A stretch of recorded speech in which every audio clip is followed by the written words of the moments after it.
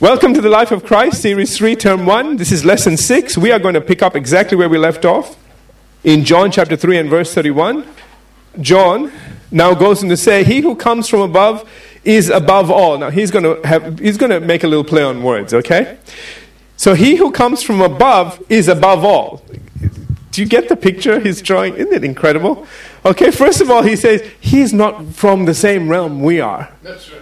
You know, we all got born down here. We're scratching around. He came from somewhere else. And because he came from an elevated position, he is elevated above us all. I mean, we don't even know half the things he knows.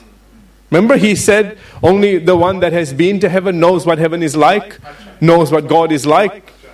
Amen. He said, you are guessing down here, basically. I know. Okay? All right. We'll talk about all this in a minute. So again, he says again, he who comes from above is above all. He who is of the earth, that's all the humans, okay, is earthly and speaks of the earth. He who comes from heaven is above all. And he says it again. All right? So he wants to make this point. You're not from there. I'm not from there. That's what he's trying to say. You are getting upset with someone. You are trying to get me to compete with someone that is from a whole nother realm. I can't even go there. That's just not even... That's a useless fight, man. It's just pointless. Okay. Leon Morris writes, the Baptist is from the earth.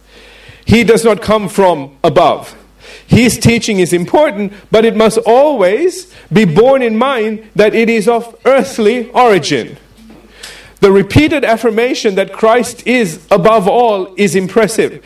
He is absolutely preeminent, that is Jesus Christ. The words refer to all things and all people. So when he said he is above all, he meant above all things and above all people. Added to this, D.A. Carson says that in the immediate context, John the Baptist must become less. Verse 30, because he is from the earth and therefore belongs to the earth. Inevitably, he speaks as one from the earth. Did you get all that? Yeah. Okay, he is from the earth, belongs to the earth, therefore he speaks as one from the earth. Okay? All right. He called people to repentance and to baptism in water, but he could not reveal heaven's counsels, nor could he offer regeneration from above, the long-promised renewal of water and spirit. Thus, although he was sent from God, that's John 1:6, he too fits into the restriction of being earthly and speaking only of things pertaining to the earth. Only the Son of Man can speak with supreme authority of heavenly things. For he alone testifies to what he has seen and heard in the heavenly sphere. Wow. Get it? Yeah. And that's why he says in verse 32, and what he has seen and heard, that he testifies. And no one, okay, that is no one of the Jewish leadership as a whole, all right, that's in John 1:11, receives his testimony. Isn't that sad? So John is saying, this man has knowledge, insight, revelation. He's got first-hand experience, things that we have no idea of, things that we want to look into. We're always looking into the mysticals and trying to figure out, what's it like. He's been there. He's from there. That's right. He's trying to tell us. And we're too stupid to listen, is what John is saying. Not us, because we're listening. Okay, but them Jews, that's the reason why. I don't know if you've noticed this or not, but in the Gospel of John, John always just refers to the Jews as the Jews. He doesn't call them Pharisees or Sadducees. He just says Jews. If you're a Jew, you got a problem. Basically, it's the way it comes across. Okay. Never mind. Let's keep going. I want to say something else, but it's not in the spirit. All right, so Leon Morris points out that the teaching of the Master is not a hypothesis put forward as a basis for discussion. See, Jesus doesn't say, blah, blah, blah, what do you think? He says, blah, blah, blah. That's how it is. There's no argument. Well, we think, yeah, that's what you think. This is what I know. I've been there, I saw, this is what I'm telling you. I'm telling you what I've seen, what I've experienced. Amen? That's why he was upset with Philip. Who's Philip? He said, show us the Father. And going, dude, what do you think you've been looking at all this time? Whose words do you think I've been speaking all this time? He said, if you've seen me, you've seen the Father. We don't get how powerful that statement is. That tells us, without a doubt, that not only is Jesus from heaven, but he knows God in a way nobody else knows him. And he is God in a way nobody else can even comprehend. He himself is God. That's why John starts with, he didn't say in the beginning was the Word and the Word was God. Okay? He says in the beginning was the Word and the Word was with God and the Word was God. We've got two gods here. Did you get that? And we need to get that. You see, we're not following a prophet or a good man. We are following God. There were two entities, God entities, that were discussed in that verse. And if we don't get that, we'll keep falling into, well, what makes your religion better than ours? It's not a religion. We worship God himself. That's right. Amen? In the beginning was the Word. The Word was with God and the Word was God. Hallelujah and thank you, Jesus. All right, back to this. Okay. Can I reread this? Yeah, all right. The teaching of the Master is not a hypothesis put forward as a base for discussion. He teaches what he knows. It is what he has seen and heard in the heavenly sphere that bears his witness among people. Even though none of his intended audience, the Jewish leaders, received it. See, he came to let them know what was going on. They should have been the ones that went, oh, we get it now. We understand the Holy of Holies. We understand all the rituals and all the stuff we've been doing. That's why we're doing it. That should have been light bulbs going off everywhere. Instead, no, we don't like you. You're a false Messiah, blah, blah, blah. Wow. That would be frustrating, wouldn't it? Okay. So we see an example of this in John chapter 8, verse 13, where it says that the Pharisees challenged him. Here you are, appearing as your own witness. Your testimony is not valid. Oh, we're going to look at that. Okay. Because I'm past that one. But dear Jesus, that is one of the most powerful chapters that there is. See, a lot of people don't realize what goes on in that chapter. Because of what they say here, he then begins to give them an explanation and begins to share with them things that if they listened, would have convinced them that he was the Messiah. Right? Because they were saying things, I so want to preach on this, but let me make it really short, okay? See, they said, here you are appearing as your own witness, your testimony is not valid. And then he begins by saying, the scriptures testify of me. John the Baptist testified of me. The heavens opened up and God testified of me. Were you there? No. Okay. There was a lot of stuff going on because they revered John. Remember, his parents were of priestly background. Remember that? Okay. So for them to make such a dumb statement showed that they weren't really interested about whether he was the Messiah or not. They were just insecure and they were having problems. He was challenging so much of what they were teaching and exposed them for what they really were. Vipers and snakes and just horrible people. While they did all these things in the name of God and they were the furthest thing from God. And they didn't like that. So there they are, spouting off stuff that doesn't make any sense. But Jesus will answer them, all right? But not in this chapter. Okay. And as bad as this was, there would be those who would receive him.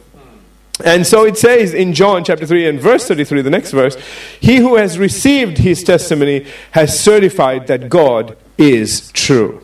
In other words, as D.A. Carson puts it, by accepting Jesus' testimony as to what he has seen and heard, the believer has certified that God is truthful. Not just that Jesus is truthful, but that God is truthful. For the one whom God has sent speaks the words of God. Did you get that? Okay.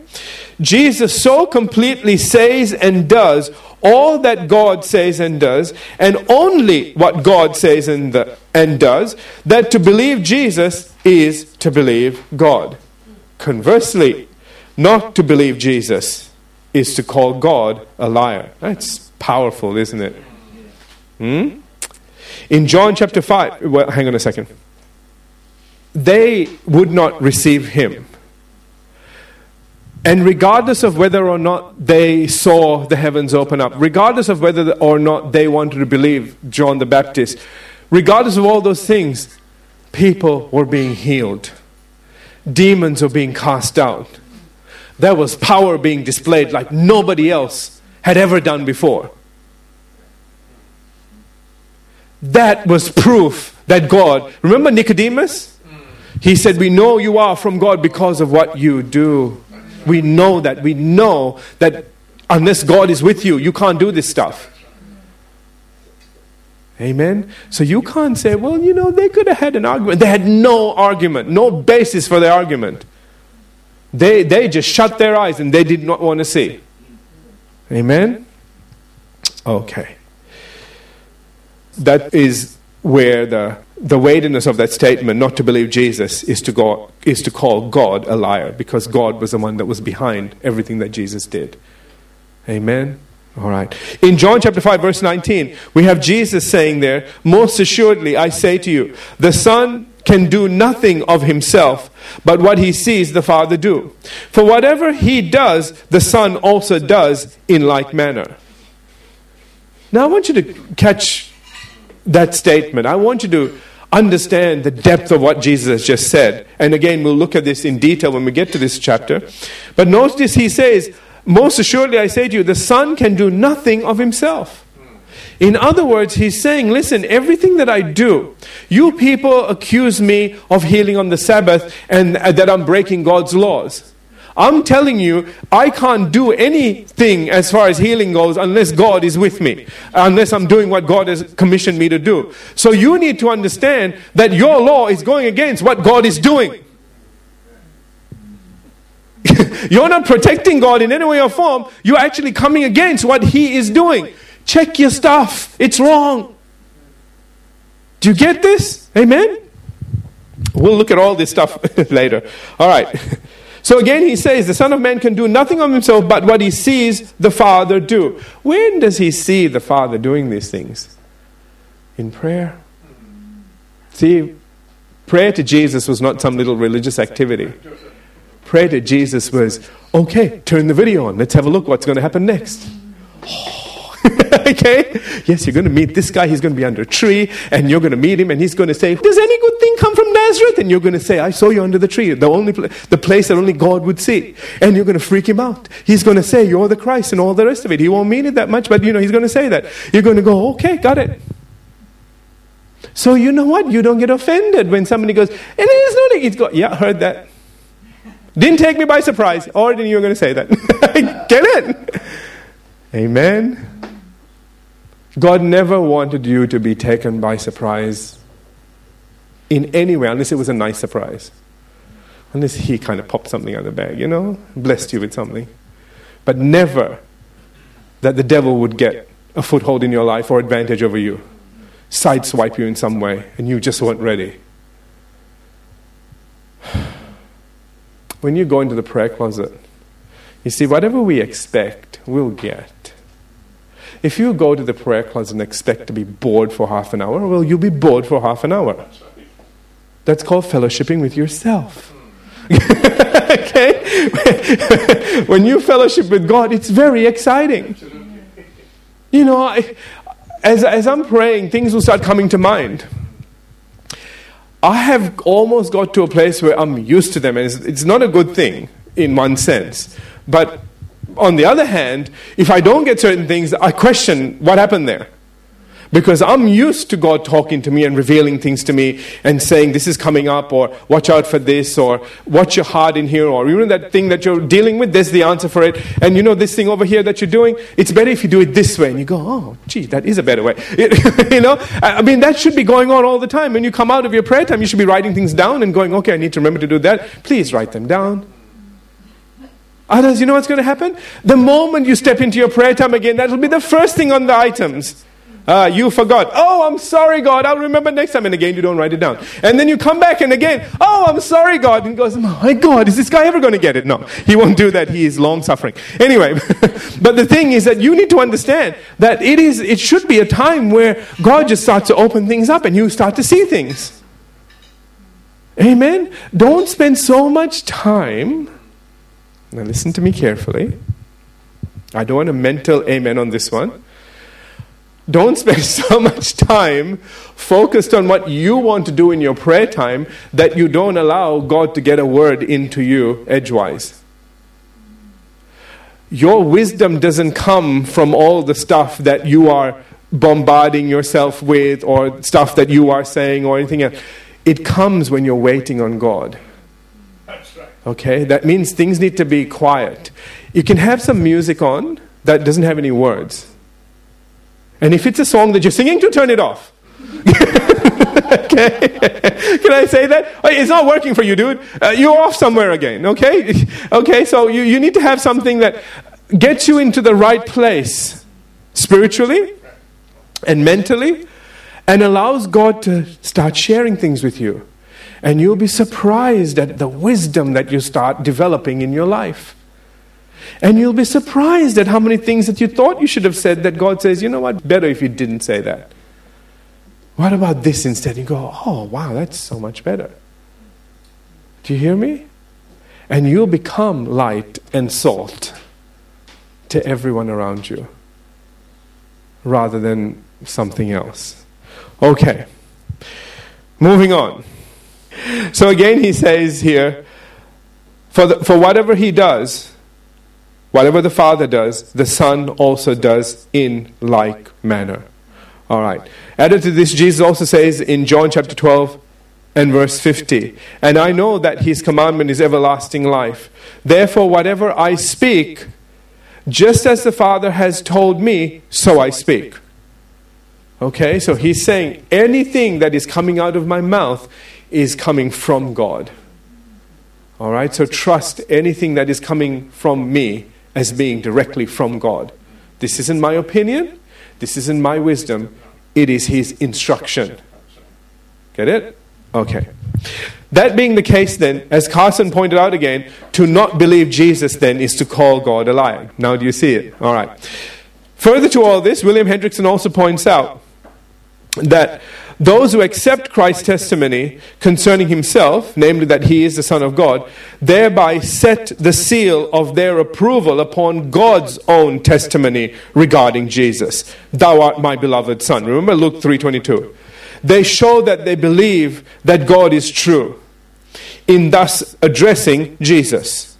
What is affirmed here in a positive way is stated negatively in 1 John 5:10. He who does not believe God has made him a liar, because he has not believed in the testimony which God has borne concerning his Son.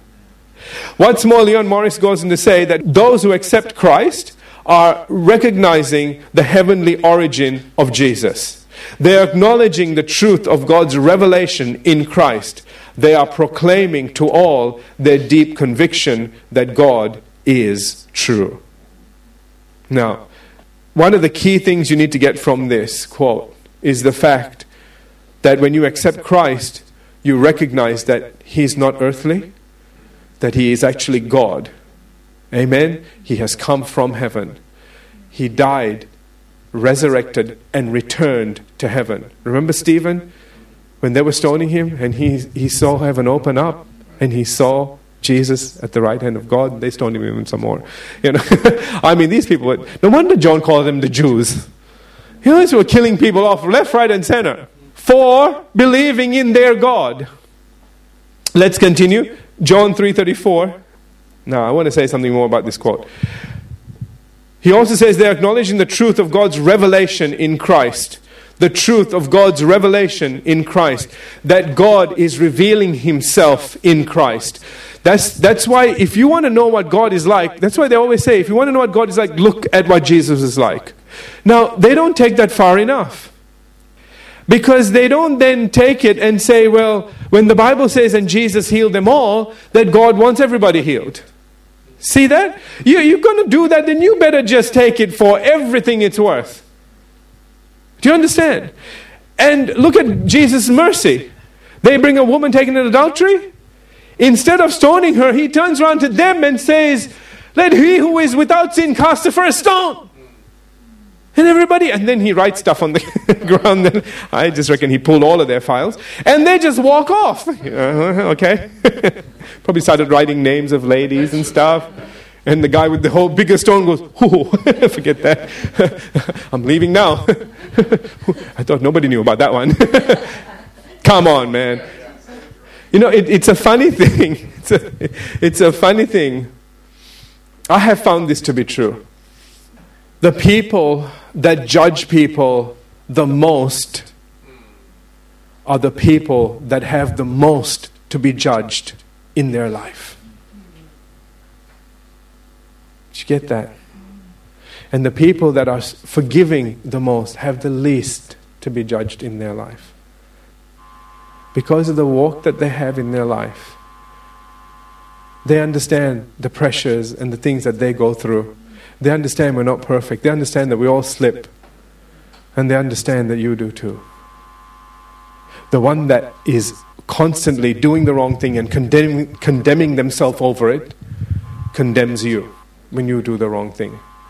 It's reflective. Do you get it? All right, let's move on. This is not every single person. Do you understand? Okay? But I'm just saying, generally speaking, in a general sense, that's kind of what I've noticed. Could be wrong. All right. Verse 34, and we'll finish with this today. It says, for he whom God has sent speaks the words of God. For God does not give the Spirit by measure. Or literally, God gives the Spirit without limit. All right? The person that is speaking the words of God, this is referring to Jesus again. Okay? And He's saying that this person that has been sent by God is limitless as far as the measure that the Spirit will come upon him, work through him. Okay? And so he's again giving us further insights into what Jesus is like. We're getting further insights into who the second member of the Godhead is. And that He literally is the second member of the Godhead. Amen? He's not a lesser God. He's just the second member. There are three of them, they're equal. Amen. Okay. In other words, the Father gives the Spirit to the Son without measure. There is perfect communion between them. There is perfect communion. They have no problem with communication. Amen? The only time is when Jesus says, if there is any way, take this cup from me. And who could blame Him? Okay? I mean, He was about to not just die a horrible death on the cross. See, people don't get it. It didn't end there. It was a horrific death on the cross and then a horrific 3 days in hell. All those demons that He cast out, all the things that they wanted to do to Him.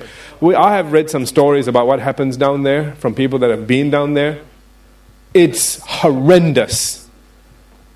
And if they hate you down there, okay, you're in big trouble, dude. I mean, you are in big trouble. Because there are things that they do down there that just goes beyond your imagination. And a few seconds down there can feel like years and years of torture. And to be there for 3 days and 3 nights, it's just horrendous. Okay? And that was why the price was paid for everything. That's why we shouldn't put up with any kind of failure in our life. That's why we shouldn't allow the devil to tell us, oh, well, you know, you have this problem now because you did the wrong thing back there. And well, now, bless God, this is your harvest. Shut up. Somebody paid for my harvest down there. He shouldn't have tortured him so much if he didn't want. Okay? Hey, you did that. Now, this is the price you pay. All the mistakes I made are under the blood. Past, present, future. Even the stuff I'm going to do is covered. Hallelujah. So don't mess with me. We really need to come to that place of authority and power in our life. That is what will allow God to move in us in ways that we have not seen yet. Amen? Because the only thing that the devil can do to stop that power from flowing is to get you to think about something wrong you did and stop yourself. Amen? We'll talk about that later as the Lord opens the door for me to talk about stuff like that to you. Okay, so let me get back to this quote and let's finish off here. There is perfect communion between them and no limit to the gift. In fact, His perfect endowment with the Spirit guarantees the truth of His words.